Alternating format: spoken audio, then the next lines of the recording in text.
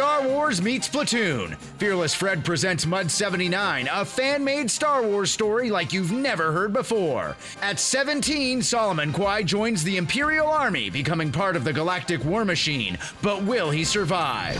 Get down!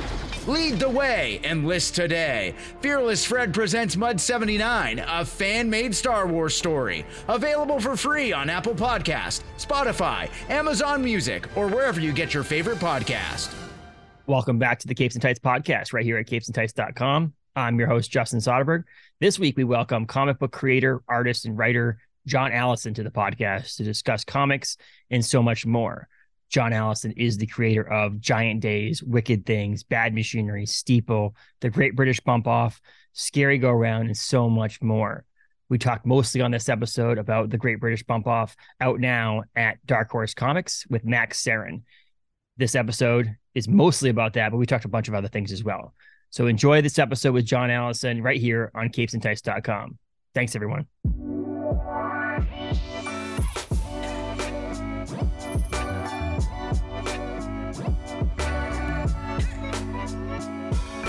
Welcome to the podcast, John. How are you? I'm fine. Good to be here. Yes. I feel like you I'm in Maine, and I feel like you wore that buffalo plaid shirt in honor of being on an episode with us here at the podcast here in Maine. I think that was like, it's a true Mainer shirt you're wearing right there. Well, that's nice. I didn't realize actually when I was rifling through my wardrobe of, many plaid shirts that all cartoonists have to wear. The uniform we're handed when we emerge from the art store with our fresh pencils. Yes. They give us the plaid shirts. I'm just glad it was, regionally appropriate to you. Yes. You just need a lobster roll in one hand and a Moxie in the other hand, and you'd be like, true Mainer right there. Well, do you know what? I know what I'm doing after this. You don't want a Moxie, I'll tell you that much. I am a Mainer. What is a Moxie? What is Moxie? A Moxie is soda that was it's produced, I think, produced and distributed by Coca-Cola now. But originally it was created by a guy from Maine. But it's just like caramelly, it's gross. My dad drinks it with milk. If that says anything yeah, sodas with milk. That's like Laverne and Shirley, where they would drink like Coca-Cola with milk. I mean, I've tried it because, I'm that kind of nuisance. Yeah. I find it refreshing. So maybe I'll try a Moxie with milk straight after. Yeah, see, there you go. We my dad likes it. My dad's diabetic, so he drinks the diet one, and he's hard to find. He lives in Connecticut, so he's hard to find it. So when he comes up to visit his grandson, he comes over and grabs a couple of cases of that to bring back. And at our comic, we have 2 conventions in Maine. And each convention, they always have the people from out of state try it. And about 50% of people are like, oh, that's pretty good. And about 50% of them want to spit it out in a bucket. So it's a weird, if you can imagine, it was probably created originally. I think it was created originally as a medicine. So. Oh, sure. Yeah. Like most sodas were either, just what they could do with seltzer, like a Boston egg cream or whatever, or it was medicines sort of contain copious amounts of morphine and cocaine. Yes. In its original more potent formulation. But now it's the doctors are saying not to drink it at all. So there, see, times change. We've all had quite enough of experts. I'm gonna get a case. Yes, there you go. So this is the first time we've been on, so this is great. I like having a conversation with new comic creators, or not new, but new to us comic creators. And so because of that, I'd love to hear a little bit about your origin story and how you got into reading and collecting, and then how you got into creating comic books in the first place. Well, as I got into reading comics, really, I grew up in the era when Marvel UK still existed and kind of produced a mixture of homegrown material. Your Captain Britain, Alan Davis, Alan Moore run, and then kind of like the licensed books, your Transformers, Zoids was a big one, early Grant Morrison and things like that. And then, but also there would be US material in there, and you'd be able to find odd issues of US books on newsstands here. Not many. You wouldn't be able to buy runs. You'd have to go to your LCS for that. When I was a kid, I didn't know those existed really. So I would just grab what I could, and I'd have weird random issues of Marvel books, it's one issue of Iron Man where he'd be recovering as an alcoholic, he'd fight a giant dinosaur, he'd fall into a volcano, and I wouldn't know what happened after that. You were really Well, you were really kind of piecing together the Marvel universe from fragments. It was a bit like Memento, you'd be trying to assemble what little you knew from the artifacts you had about why Iron Man was a drunk. And maybe you'd only seen him in the Secret Wars, but now he was a drunk. Anyway, it was very complicated. We got bits and bobs from Marvel UK, and then anything else you could find to kind of construct the wider universe. And I'd see DC books as well. Mm-hmm. And then when I got to, a teenager, I had a bit more money. I started like collecting US Marvels. And I kind of did that around the sort of like 87 to kind of 92, 93. And kind of like the end of the speculator boom when, again, Marvel became a bit unreliable. I wasn't super into the image books and I kind of drifted out of collecting at that point. And then got into alternative stuff and then began cartooning myself because alternative comics really lowered the bar to what I thought you could get away with as a cartoonist. Well, the funny thing about that, you say that now, is like it's so great, the different art styles and writing and genres and all the different things in comic books. You don't have to be the most precise and clean and crisp artist. Writers, the other side of that is if you're a little sloppy of a writer, it's a little harder to follow. But artist wise, that's true. If you're a cartoonist, you can really do what you want in a book and be abstract I think, and all that stuff. Yeah, I think not in kind of big two books and not in kind of at the sharp end of manga, but I think for most readers, and I mean by that, I mean kind of readers of comics outside comics fandom almost, the kind of the art that looks like the reader could draw it themselves is far more successful than the art where it's the kind of like post Brian Hitch super rendered figures, like every stitch on the boot. Most readers don't really want to see that. They can't parse it. So I'm always, as I get better as an artist and further away from that kind of naive approach, I'm like, now I can see the stitches appearing on the boots, and I'm like, I've got to get rid of those stitches. Got to kind of get back to innocence. Really, you're kind of always trying to fight your way as an independent cartoonist back towards innocence and away from experience, if that makes any sense. It also depends on what you're writing. We were talking. I have a book club at my LCS. We just read Nailbiter. I read it multiple times. I love Nailbiter from Joshua Williamson and Mike Henderson. And the best thing is Mike Henderson's artwork was a little cartoony. Like it still had that like some more cartoonish to it. But we realized the story was so serious and so unsettling. This guy who eats his fingernails or eats other people's fingernails. I haven't read this. This sounds good. It's really good. It's Nailbiter over Image, and it's a place in Buckaroo, Oregon that has bred 16 serial killers, and they're trying to figure out why this one town has bred all these serial killers. And one of them is the Nailbiter, and he eats people's fingernails off of their body. And but we're thinking about it. I'm like, if this was like Alex Ross painting realism in this, or like Lee Bermejo with like some of the stuff they did with Vicious Circle, which is like looks like a photograph and a thing, I might throw up while I'm reading this book. Oh yeah, the more cartoony and like rough edges of things makes it more like, okay, this is fake, this is not real. Absolutely. Oh god, yeah, just imagine if Alex Ross drew everything. You wouldn't be able to take it. I mean, sometimes I think I read Immortal Hulk, and Immortal Hulk was drawn in a way that was sometimes too realistic for what you were reading. It was just like, this is a little bit more visceral than I want my comics at times. It was a beautiful art. I mean, but at the same time, it was like when it was all just bits getting chopped up and the Hulk getting chopped up into bits, I was like, I could take this being a little bit more sort of John Porcellino, Yes. Exactly. And that's what we were saying. It was one of those things that someone didn't like it in the book club when we were meeting, like had the idea they wanted it more realistic, but I was like, I don't know if I could do it. The book's unsettling enough in this more cartoony style than what it would be if it was more realistic. And if you add that in there, it's just like, oh gosh, I just couldn't imagine it. But speaking of, you're a writer and an artist. What would you like to do more? What would be something that you tend to like to do? Obviously you've been writing a lot more recently and stuff like that. Is there something you'd rather do, writing or drawing? Drawing. I don't actually like writing very much. I know that I'm decent at it, but I was when I was at school, and it sounds bad. I studied journalism at university. I have a bachelor's in journalism.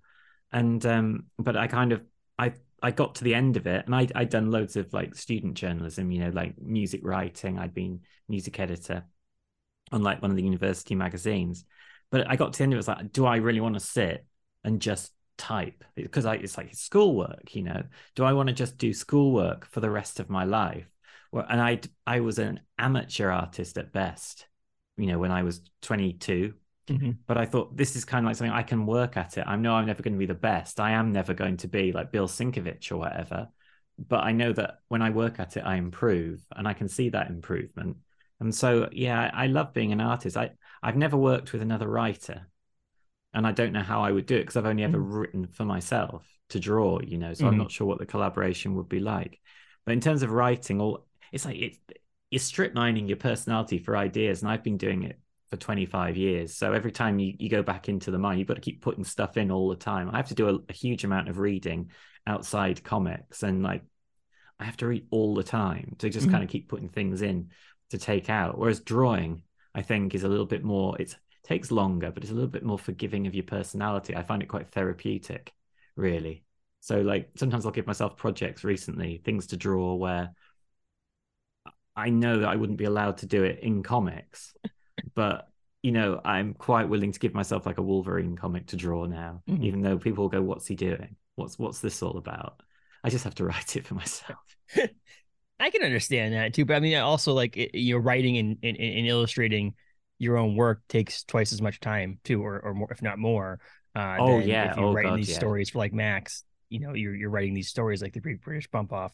You're able to write this and then let Max do their thing while you're continuing the writing and so on. Yeah, and like I enjoy collaboration when it's a collaboration with someone that is like the start of a relationship. You have to negotiate a lot of bumps in the road in anything, work, like love, anything. But with Max, we've worked together for so long that I think we have a really good understanding. Like it's like a proper professional sort of marriage where like a lot of the questions have been worked out at this point.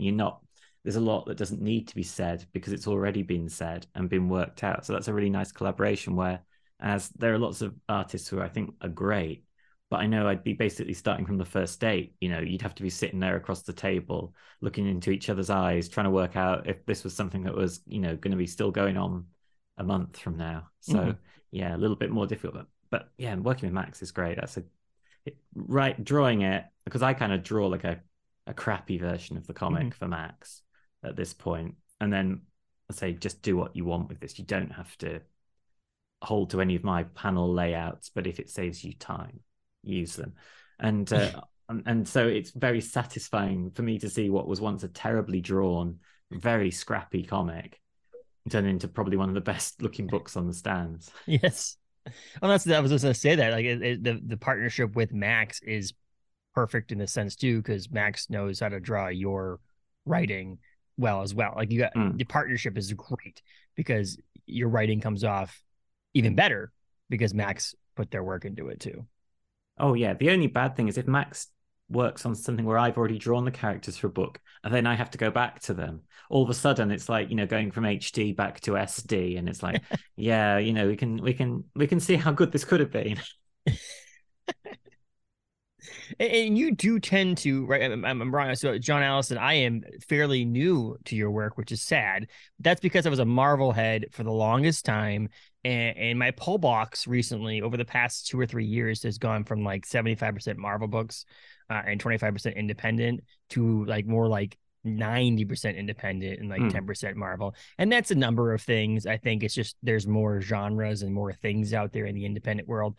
As well as not to put them down, the quality is becoming more and more better in the independent world than they are in the Marvel and the big two stuff. And I've never really been a DC fan, but it is what it is. But with that, I'd stumbled upon new creators that maybe I should have known about for years and so on and so forth. And John, you're one of them, and that's a sad thing because I don't have enough time to go back and read your entire with also keeping up on all the new stuff, but I want to. And your characters show up in multiple different things, right? Bad Machinery, Giant Days, Wicked Things. A lot of these characters cross over and all these things. They do, although I'm very careful in writing things as separate units. Like it's like it should be an Easter egg for the reader at this point. If they go back and they can see that a character from this appeared in this, because a lot of my work is now out of print because it was self-published stuff that was published, in the mid 2000s. And I'm not going to print it again.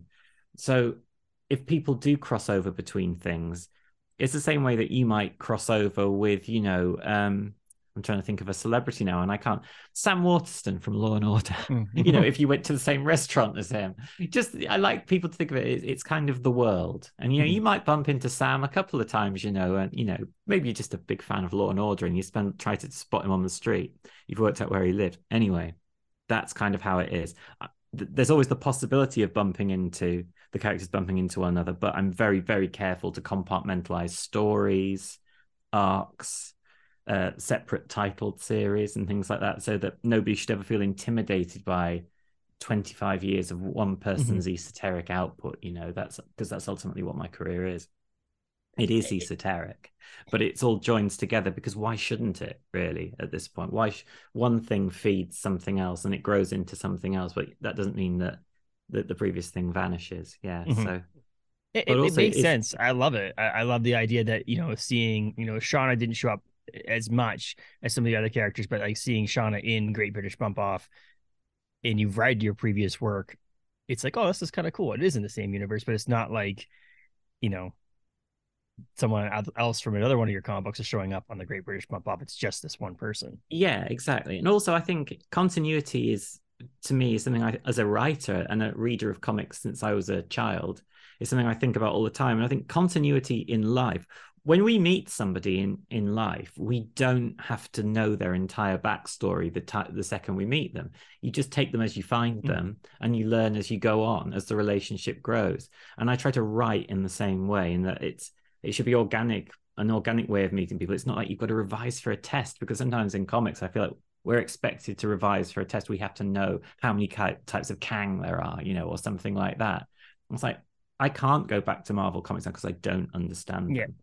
I was an obsessive reader as a child, and I don't understand even like the storytelling techniques now of Marvel comics. Sort of baffle me a little bit. And so I'm always thinking, how do you make a comic approachable, still readable for somebody who likes modern comics, still readable for somebody who's never read comics, and try and make like a hybrid that works for everybody, which is it's a technical exercise, but it's the kind of thing that keeps me interested after decades of work. Yes, and we talked about that in our book club I mentioned earlier. Was we tried to, for a little bit there, do like independent DC Marvel, like to rotate the list out of what we're going to read, and we got to the point where we get to that DC and Marvel section, and we're like, how do we read something that someone in the book club has joined comic books a year ago, and read something that's like, oh, we love X, Y, and Z because we read it and we knew all the continuity, we all know all the backstory, but you just plot. It's like if we read Nailbiter, there's 6 volumes of Nailbiter. If we just like, okay, we're gonna read 4, volume 4 is where we're gonna start, and you had no context. It's kind of like how any really Marvel series is nowadays, and so we have to pick these small ones. Like I want to read like Old Man Logan because it's like it's such a weird and obscure thing that you know a little bit, but not the whole thing. So it's a weird thing, and so this is an ability to contextualize and say, oh, this is a character I've heard about before. But if you just said, hey, you can read Great British Bump Off, and that's the only thing you ever read from John Allison, then that's fine. You don't have to know 16-20 years of backstory of this character. Yeah. I mean, like Big Two comics can do it. I had the Charles Soule She-Hulk series. I always really liked She-Hulk when I was a kid. I thought she was a great, funny character.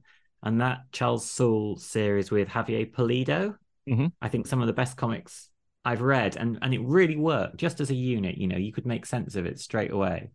And I think that's kind of the acme of kind of getting that kind of thing right. I think that was sort of what Marvel Now tried to do, wasn't it? As well as kind of refreshing the characters, there were a lot of attempts to kind of say, this is a unit. And it sort of got a bit infected by Marvel's history. It has a gravity of its own, doesn't it? And the desire of the fans for the old to kind of, it pulls things back, no matter how much you try and write something that feels fresh and new, it's always going to get pulled slowly back towards the kind of the body of things. So, but no, occasionally I find these islands that I really enjoy, and I thought that was a really good one. Yeah, you're right about that. But it also, I think, sometimes has to do with the creator. Charles Soule's work is just speaks for itself it's on its own, and so that also goes into it as well. And Charles was brought on to the show to be a law consultant for the She-Hulk thing, because he's also a lawyer. So he's a very clever guy. He's a lot cleverer than I am. Charles Soule, he can do everything, can't he? Yeah. The Marvel thing is to me is I'm always going to be this one that I'm stuck with. Like I buy every week Marvel comic books that I haven't read in a year. Like I haven't read a Marvel comic book other than for our book club. We read House of M recently, which was again one of those ones that you kind of needed to know some things, but didn't need to know everything. And I love Brian Michael Bendis's work, so that helped. But like, yeah, I haven't read a new comic book and I don't know how long from them, but I'm still stuck buying it. They still have me by the hooks. Well, and that's it, grabbing because me in. it's very hard to jump off. It's like supporting a sports team, isn't it? You know, Yes. once you've given a little bit of your heart to them, even like I haven't like been to watch a football match for like Yeah. I don't know 25 years or something like that, but I still go on like the BBC website every like Saturday or Sunday when the scores are all in to see what the score was. You know, I can't help myself really, so I know exactly what you're talking about.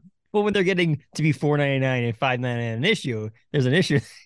They're just getting my Yeah. money to put it on a shelf somewhere.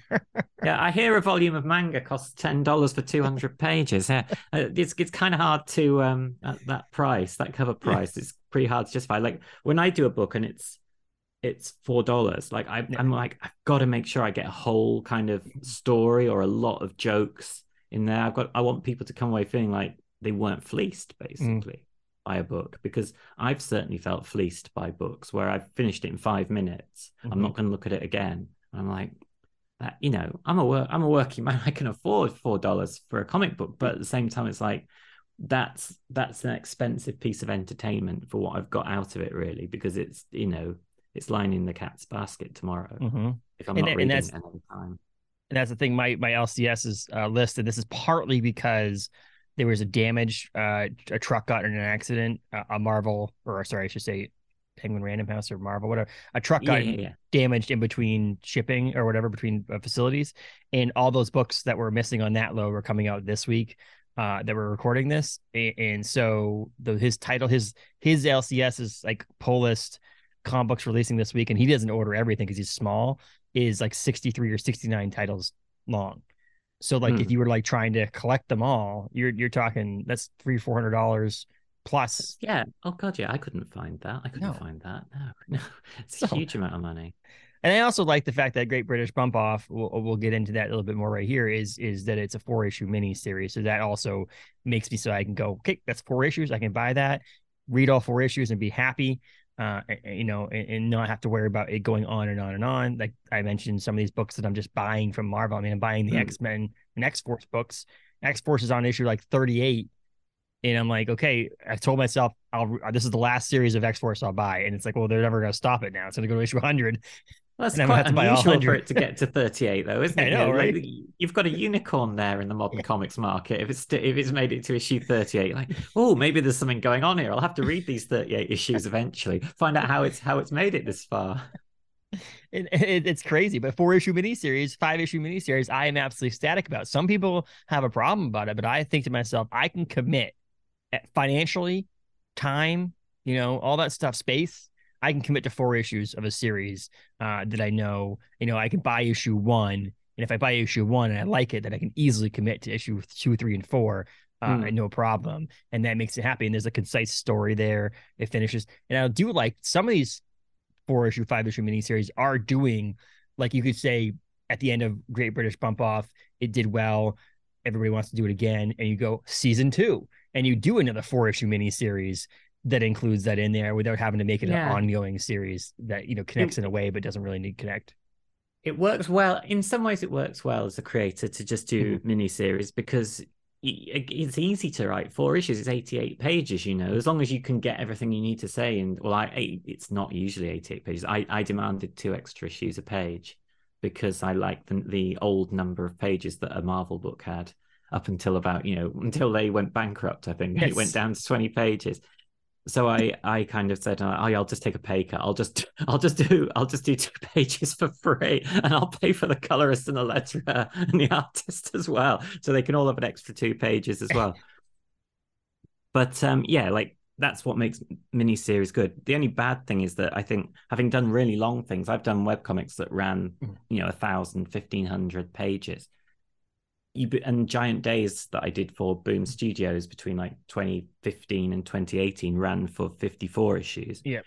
You find things within the story when you go long You find things within yourself. You go directions you wouldn't normally have gone. I've went places I never would have gone and took creative decisions that I wouldn't have done when I had the free form of a serial storytelling piece. So while I like a miniseries, I feel sad that that's the default for indie comics now. That there's no way to put a Concrete or a old school Hellboy or whatever on the stands and just let it run and let it find its pace.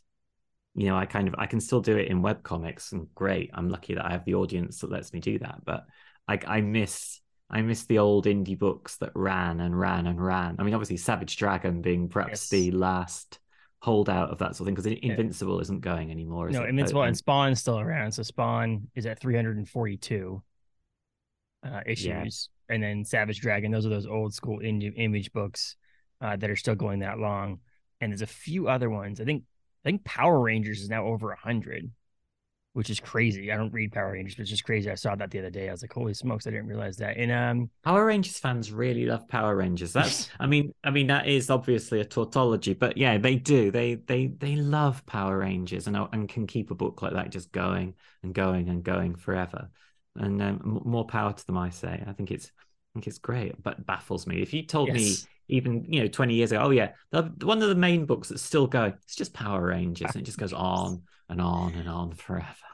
Well, the other one that is the longest, which is funny how we've been shifting as a comic book community to the mini series. Like there's a lot more mini series out there than there ever has been. Is TMNT, the Turtles are now in their longest series they've ever done with over 140. And that's the other crazy thing, is we're all going this miniseries route, and they're going, I mean, they have obviously the Last Ronin miniseries and other miniseries, but like the ongoing one is at 140 issues. And that's just crazy also, is that, again, though, it's a community and a fandom that can keep exactly. it going.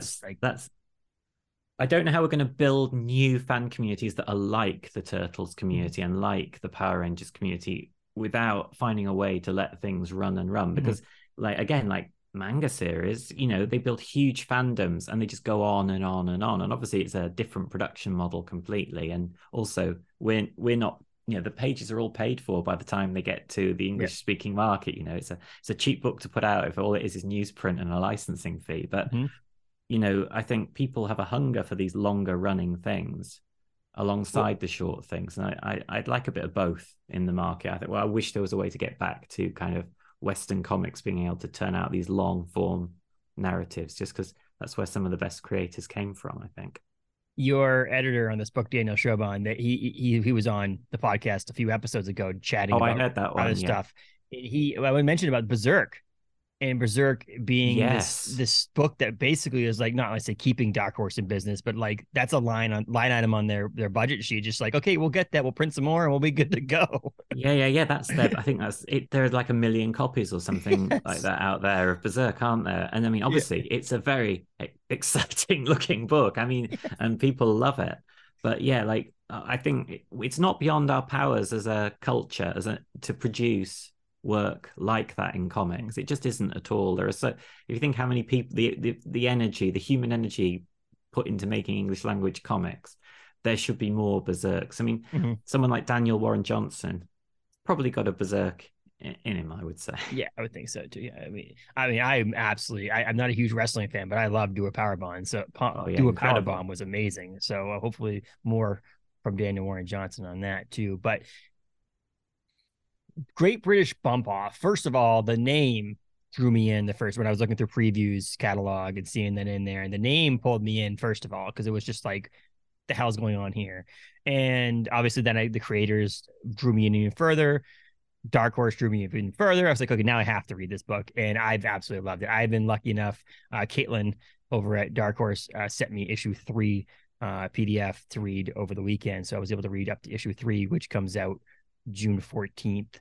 But it's Agatha Christie style murder mystery set in the world of English competitive baking show. So I guess my first question on Bump Off is, did you want to create something that's so drastically different than anything else that's going on right now in the comic book world, or was it just happened to be a story that you wanted to tell? It's both. It was both. Because when I do want to be different, and obviously there's a risk in putting something on the shelves that doesn't really look like anything else. I think if you think about some of the books that Oni has put out over the last sort of 5 or 6 years, which have a much sort of lighter tone. I mean, they did all kinds of like food related comics, but it was always a kind of like almost like a sort of food sports manga kind of vibe, you know. And I think I was one.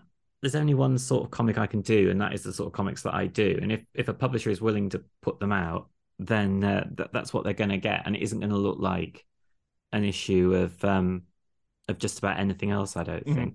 But also, so yeah, on the one hand, yes, I am always trying to be slightly different to everything else on the show. You've got to differentiate yourself. Although that's, again, given that sequels are the most popular movie genre, maybe that's not the absolute best idea for one's career. But also, this had kind of been on the slate for a while. I talked about it with various people. It had various forms. And then I kind of set it to one side because I'd done a couple of different mystery series. I did Bad Machinery for Oni. I did Wicked Things for Boom, yeah. Which was a good series, I think, with Max Sarin as well, where unfortunately the pandemic hit and we just kind of hit the rails because the industry went to sleep. And so that, I think that could have gone further, but ultimately just kind of hit the buffers due to the world going crazy.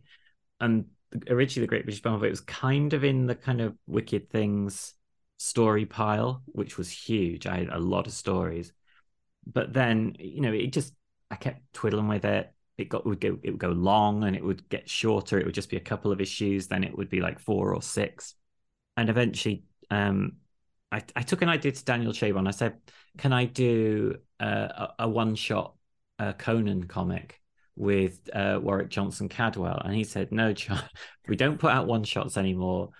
Conan is probably still in copyright in America, even though he isn't in copyright in England anymore. So we couldn't call it Conan. Do you want to do anything else? And I'd mentioned the Great British Bump Off to him in the past, and like he loves the TV show The Great British Bake Off, which obviously it draws upon cooking shows like that. And so he said, do you want to do that? And I was like, oh, it's kind of half worked up. So I was like, yeah, all right, I suppose. I'll give it a go. And I just had to knock it into shape, really, which involved throwing away every idea that I had for it originally because it just didn't work. And then I was like, how do you do this? How do you actually do this with so many characters and the setting and everything else? And I was like, I've read a lot of Agatha Christie because our little village library when I was a kid had basically all the Miss Marple and Poirot books in, and I would just go in, get one, finish it, go and get another one. Very, you know, kind of like classic monomaniacal consumption of an author. And so I kind of had the framework in my mind, and once I applied that framework, it kind of all just fit together. It draws so much in comparison, quote unquote. They're nothing alike, right? The Bake Off. They're nothing alike. It's nothing alike. No, nothing alike. No, it's all very, very coincidental. It reminds me. So there's a bar in California called the Scum and Villainy Cantina, and it's a Star Wars themed bar, but not really because it doesn't have the licensing of it. So they're always like it's a space theme bar, and so every time they talk about Star Wars on the podcast that they film there, they're always like, that has no relation to Star Wars at all. And I'm just like, that's the same thing I feel like when you talk about a bump off. It's coincidental that you just happen to write something that has this TV show about baking, and it's in a tent instead of... It's in a tent. The UK Bake, it's called UK Bakery Tent, the show on it. It has a host who's called Pete Hollywood, who, again, bears no relation to Paul Hollywood. Looks nothing like him because he has an eye patch and a baking medal. Which he'll tell you about multiple times that he has a baking medal. Because he won it in the baking wars. It was very important to him. Changed the way he saw the world. Well, he only sees it in like 2 dimensions, obviously, because of the baking wars.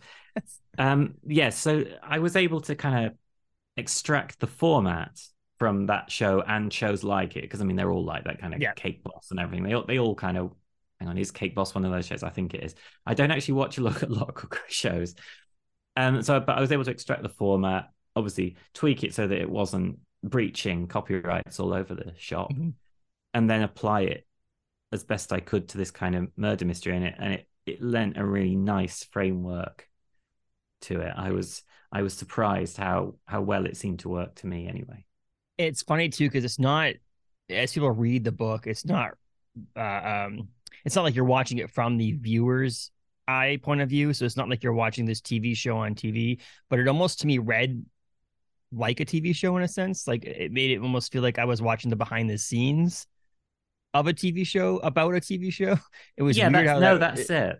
Yeah, that's it. Because that's what it's meant to feel like. It's meant to feel like a kind of like a documentary about and then occasionally you'll see. I think I asked for the panel edges to be rounded off when it's you're actually seeing something that's kind of for broadcast as broadcast, if that makes any sense, to give it a little bit of a visual paradigm, if you like, so that at times it would feel like you were watching the TV show, but for the most part you're not. Again, it's proper behind the scenes, and also just kind of using like proper comic-y tropes because that's, I love comics, and there are points where I try to use everything. I think there's a scene where there are sort of flashbacks and you see it from every character's perspective, but every character's perspective is drawn slightly differently in order to represent their unique point of view. And Max has gone through, I can't remember if that's in issue 2 or 3, but like everyone is drawing like a slightly different comic style. And it's one of my favorite like spreads in the book.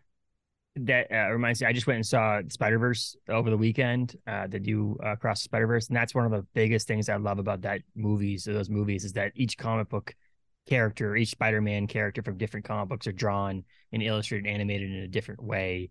That like, the Spider-Punk is done like a punk poster like he is in the comic books and things like that. And that's such a great way that you don't have to illustrate an entire comic book the exact same way. You can go and do different styles to portray different things, which is amazing also in this. And the Great British Bump Off has a cat as a co-host. So I'll say that right now. I don't want to ruin too much, but that you find that out early in issue 1. So you do. And the cat co-host is Primrose, I believe she's called, is one of my favorite things in the book. And again, in my original kind of rough version, is drawn as a very primitive little cat, and Max has taken her and made her really like so well drawn with so much personality, whereas mine's just like a little cat head like pops up like ping. And no, it's a thing of beauty. That's one of the great pleasures of working with Max, because Max will get stuff out of things that where you wouldn't expect it. It's the pleasure of really, really good cartooning in that kind of European style.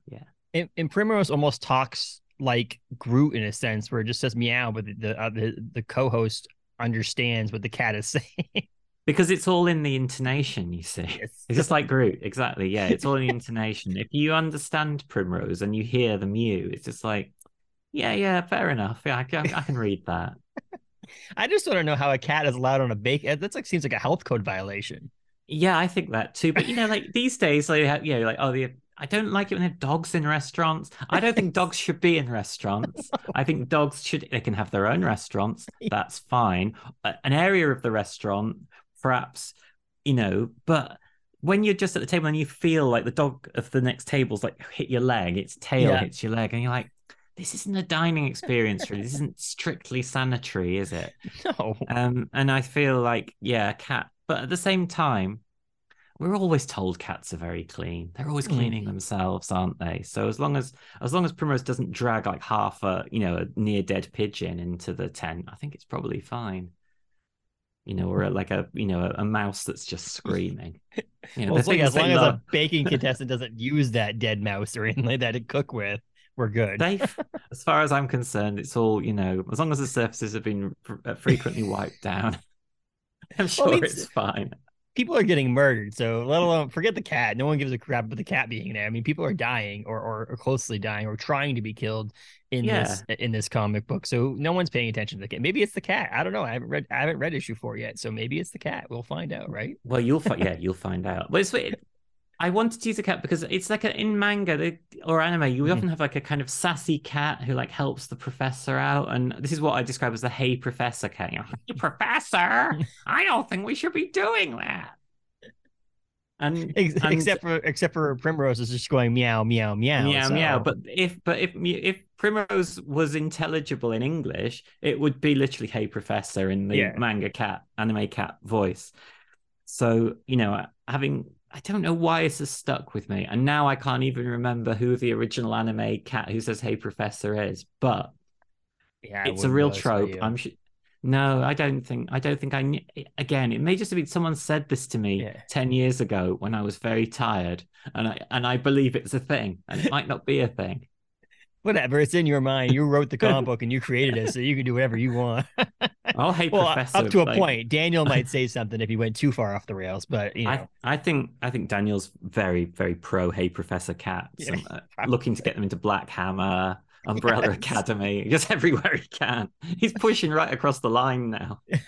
Just start showing up in the background of things just to draw the Primrose, sort of cinematic universe, where Primrose is in every comic book that comes out from Dark Horse that Daniel's editing for sure. All I know is Jeff Lemire has had a very strictly worded memo that says more sassy cats. There you go.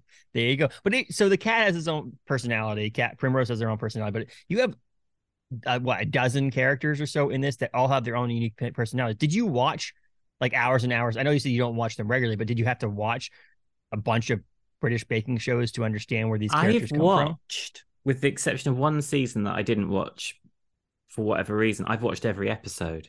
So I've kind of internalized the show. Because it's a good appointment to view show here. Like it's very successful, it's very popular.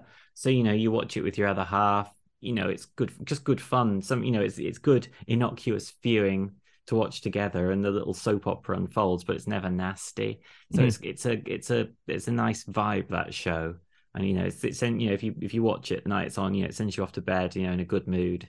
You've not got too tense, not like watching The Walking Dead or something where you go to bed full of existential dread. Yes. You feel pretty good. You've just seen some cakes.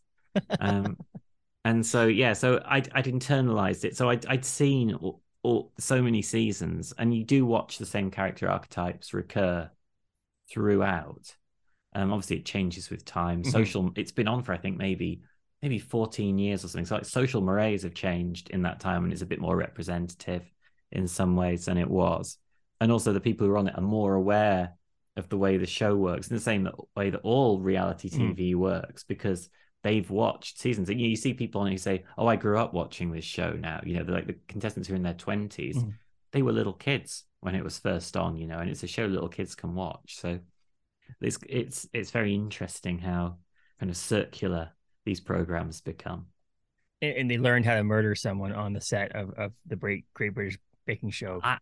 Allegedly. Watching Yeah, allegedly. As I say, I'm not going to be the person to say that cast members of any real baking show have ever wanted to kill each other. I do remember on one season of the Great British Bake Off, a man going very red in the face and throwing some food in a bin. But that's the worst it ever got, as far as I can remember, when the man got very red in the face and threw some food in a bin. That was the most bad-tempered it got in 14 years. I love how it's been on for 14 years, and we were just talking like about comics going long. Same thing. It's kind of funny how there's certain shows that are out there that can withstand the longevity of something like this. Because nowadays I feel like they put a new cooking show on the Food Network, and you get like 2 or 3 seasons out of it. They cancel it, retitle it, switch a couple things, and then relaunch it as a new show. Yeah, like I think that the reason that some of them survive has nothing to do with cooking. Like, who's like the iron horse of US cooking? The Barefoot Contessa. The Barefoot Contessa, who's very anodyne. That show has zero production values really compared to a lot of the kind of newer shows. Just rolls on regardless, because people like her and they like Jeffrey. I'm giving away now that I've watched a lot more cooking shows than I'm letting on. But people like her, they like Jeffrey, they like her world, they like going into that world. And I think that's sort of what works for any long running thing. That's why people like Peanuts or whatever, Yes. the comic strips. They're not there because it's so gripping what's going on in Peanuts. It's, oh my God, what's going to happen? Yeah. Can't wait to get tomorrow's newspaper because, my God, what on earth is Snoopy going to get up to? It's blowing my mind. You know what? I can't, it's going to have to be a new number 1 of Peanuts, because this is just going to reset everything. Oh, that would be great. Peanuts number 1 relaunch. The new Ultimate Peanuts is what it's They're changing everything. Frank Quitely's doing it. Frank Quitely's doing Peanuts now. It's going to be huge. I wanted to point out one of the final thing. I mean, this series is so much fun. It's fun to read. There's comedy. I mean, one of the things I love, it's refreshing that I don't read as many comedy comics anymore. And I had Kyle Starks on talking about comedy and how it can be difficult sometimes to sell a comedic comic book to people nowadays, because they don't really comedy is one of those polarizing things that like not everybody can laugh at everything. Is that I feel like this is approachable comedy. I feel like it's approachable to the point where like I read my comic books in bed. My wife goes to sleep a little bit before I do, so I have my iPad and I'm going through the PDF of this that Caitlin sent me, and I laugh, and she's like, "What the hell?" I'm like, "Oh, sorry." Like I laugh out loud, legitimately. There's probably some jokes that I went by and was like, "Oh, wait, that was a joke," and I didn't laugh. I mean, it's all possible. But the biggest thing I wanted to find out of this whole comic book is how you got that Shauna is a grindcore vocalist. Well, again, this is the benefit of going long on projects, because you have to fill hundreds of pages. So Shauna was a character in a series I did called Bad Machinery, and literally when she started in that series, she was 11 years old. So I had to develop interests for like there were 10 books in that series that Oni put out, and they were all 130, 140 pages long. So I had to kind of think about what her interests were, and because she was kind of she framed herself as an outsider, she got into modernist architecture. She just really got into modernist architecture. Again, I'm picking these things with a pen. And then it was like at some point she fell out with her friends. So she joined a grindcore band and just did some shouting in someone's garage, with a couple of lads who were like rocking out. And it was like, turned out she could do a really good goblin voice, So, and then that's in the character. That's there. That's safe. And you can pull that out anytime you want. I just think you might be the only comic book that I've read ever that has a grindcore vocalist in it. I like subgenres. As I say, I worked briefly as a music journalist, and I've been listening closely to music since about the same time as I was collecting Marvel books. So I love subgenres, weird subgenres, and like the way punk breaks down into so many genres that are constantly redefined as well.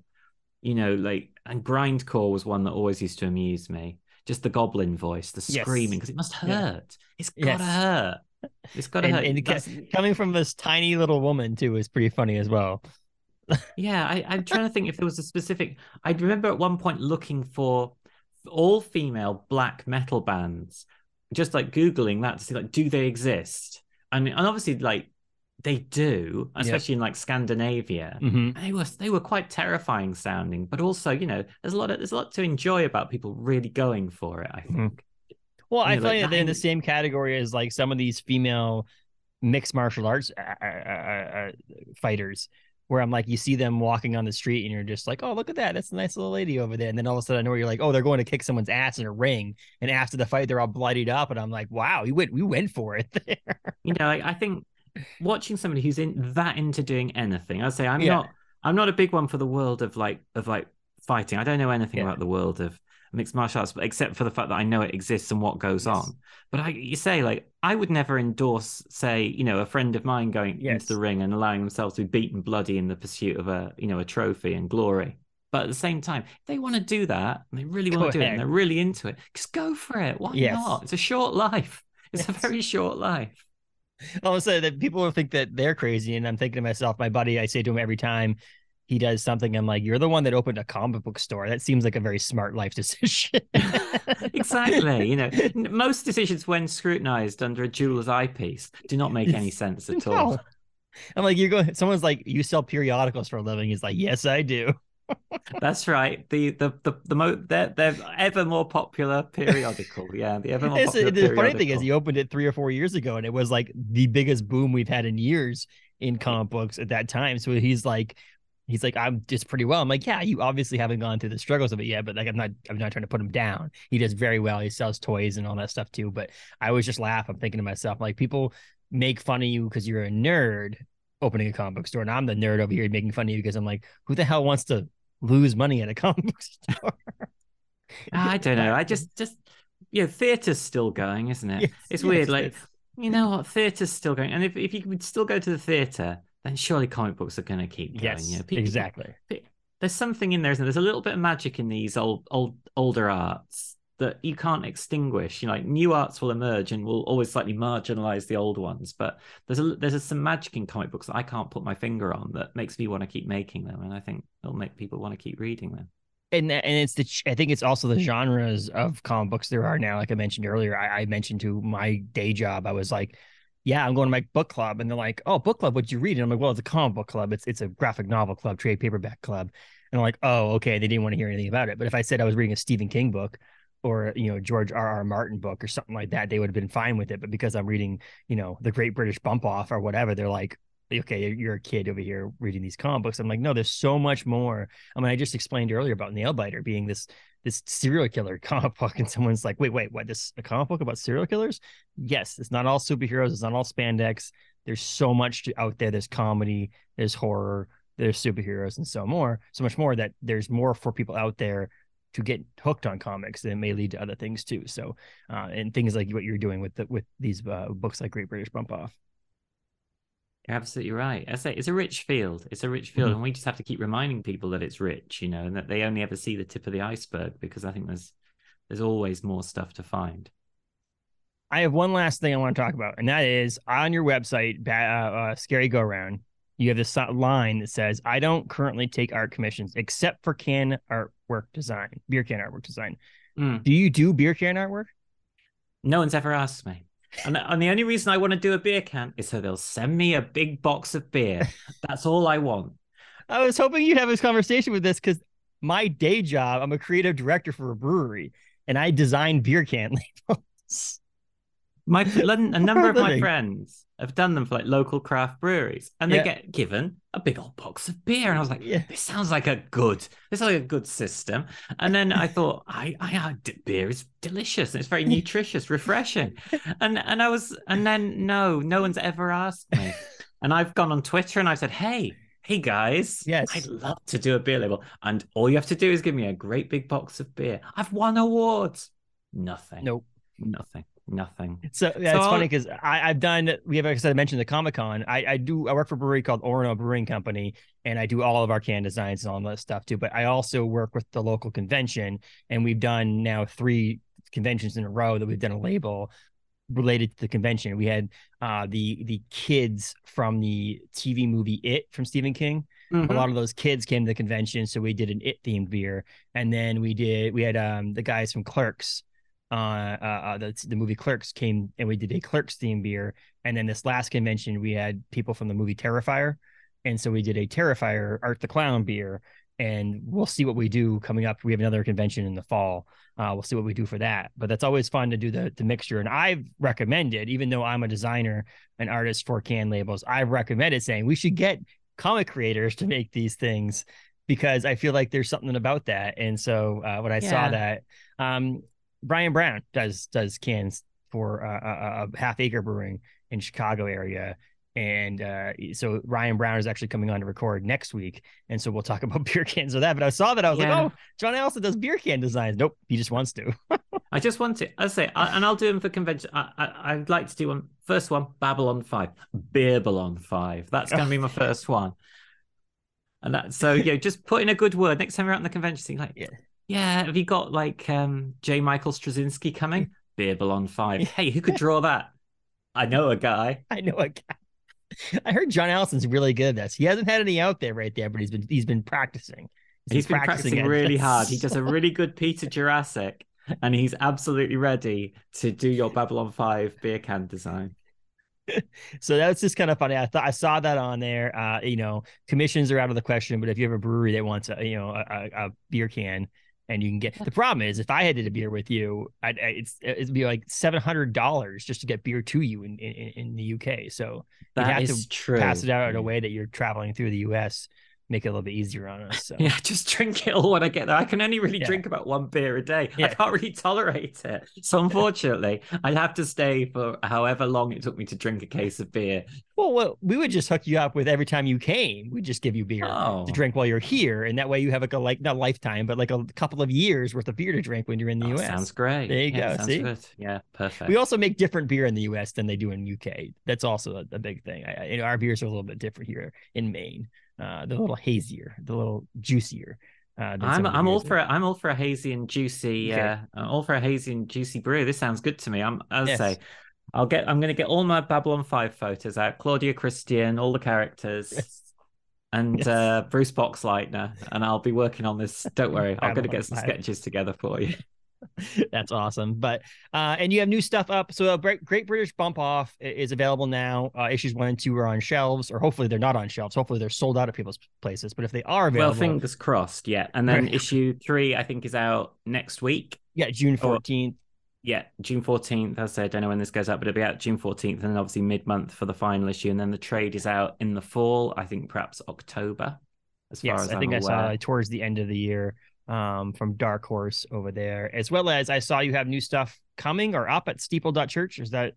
Yeah, new web comics at Steeple.Church, kind of Monday, Wednesday, Friday at the bare minimum. I've got new Giant Days editions out as well, like double thickness hardcovers, library editions, which I believe FOC was just a couple of weeks ago at the end of May, so they should be due, I would imagine, July. The first one I think is out in comic shops, and a little bit later in bookstores, and then they're out on a fairly regular clip all through the fall into the new year, I think.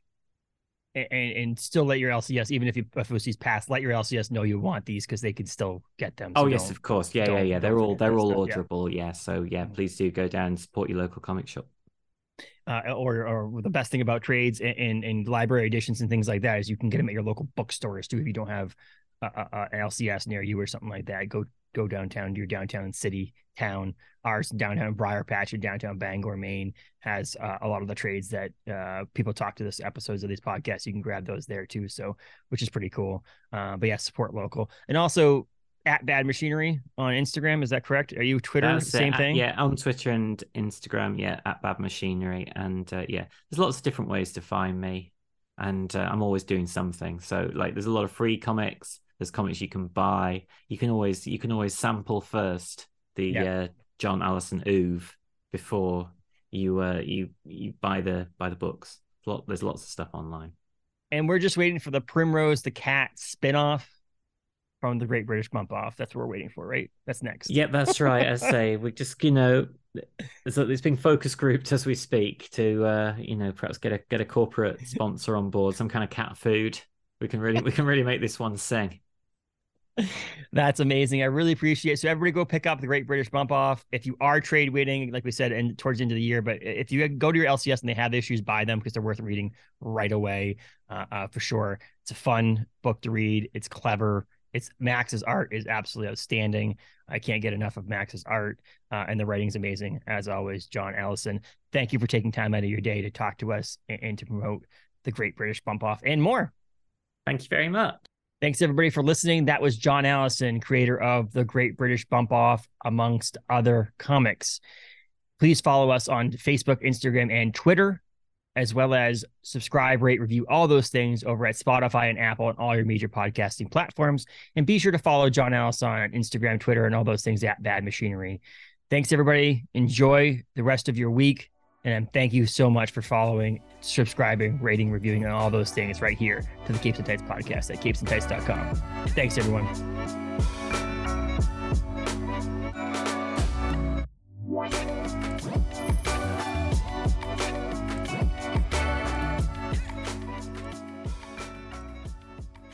Star Wars meets Platoon. Fearless Fred presents Mud 79, a fan-made Star Wars story. Solomon Quai joins the galactic war machine and marches into battle. But will he survive? Experience the galaxy and join Mud 79 wherever you get your favorite podcast.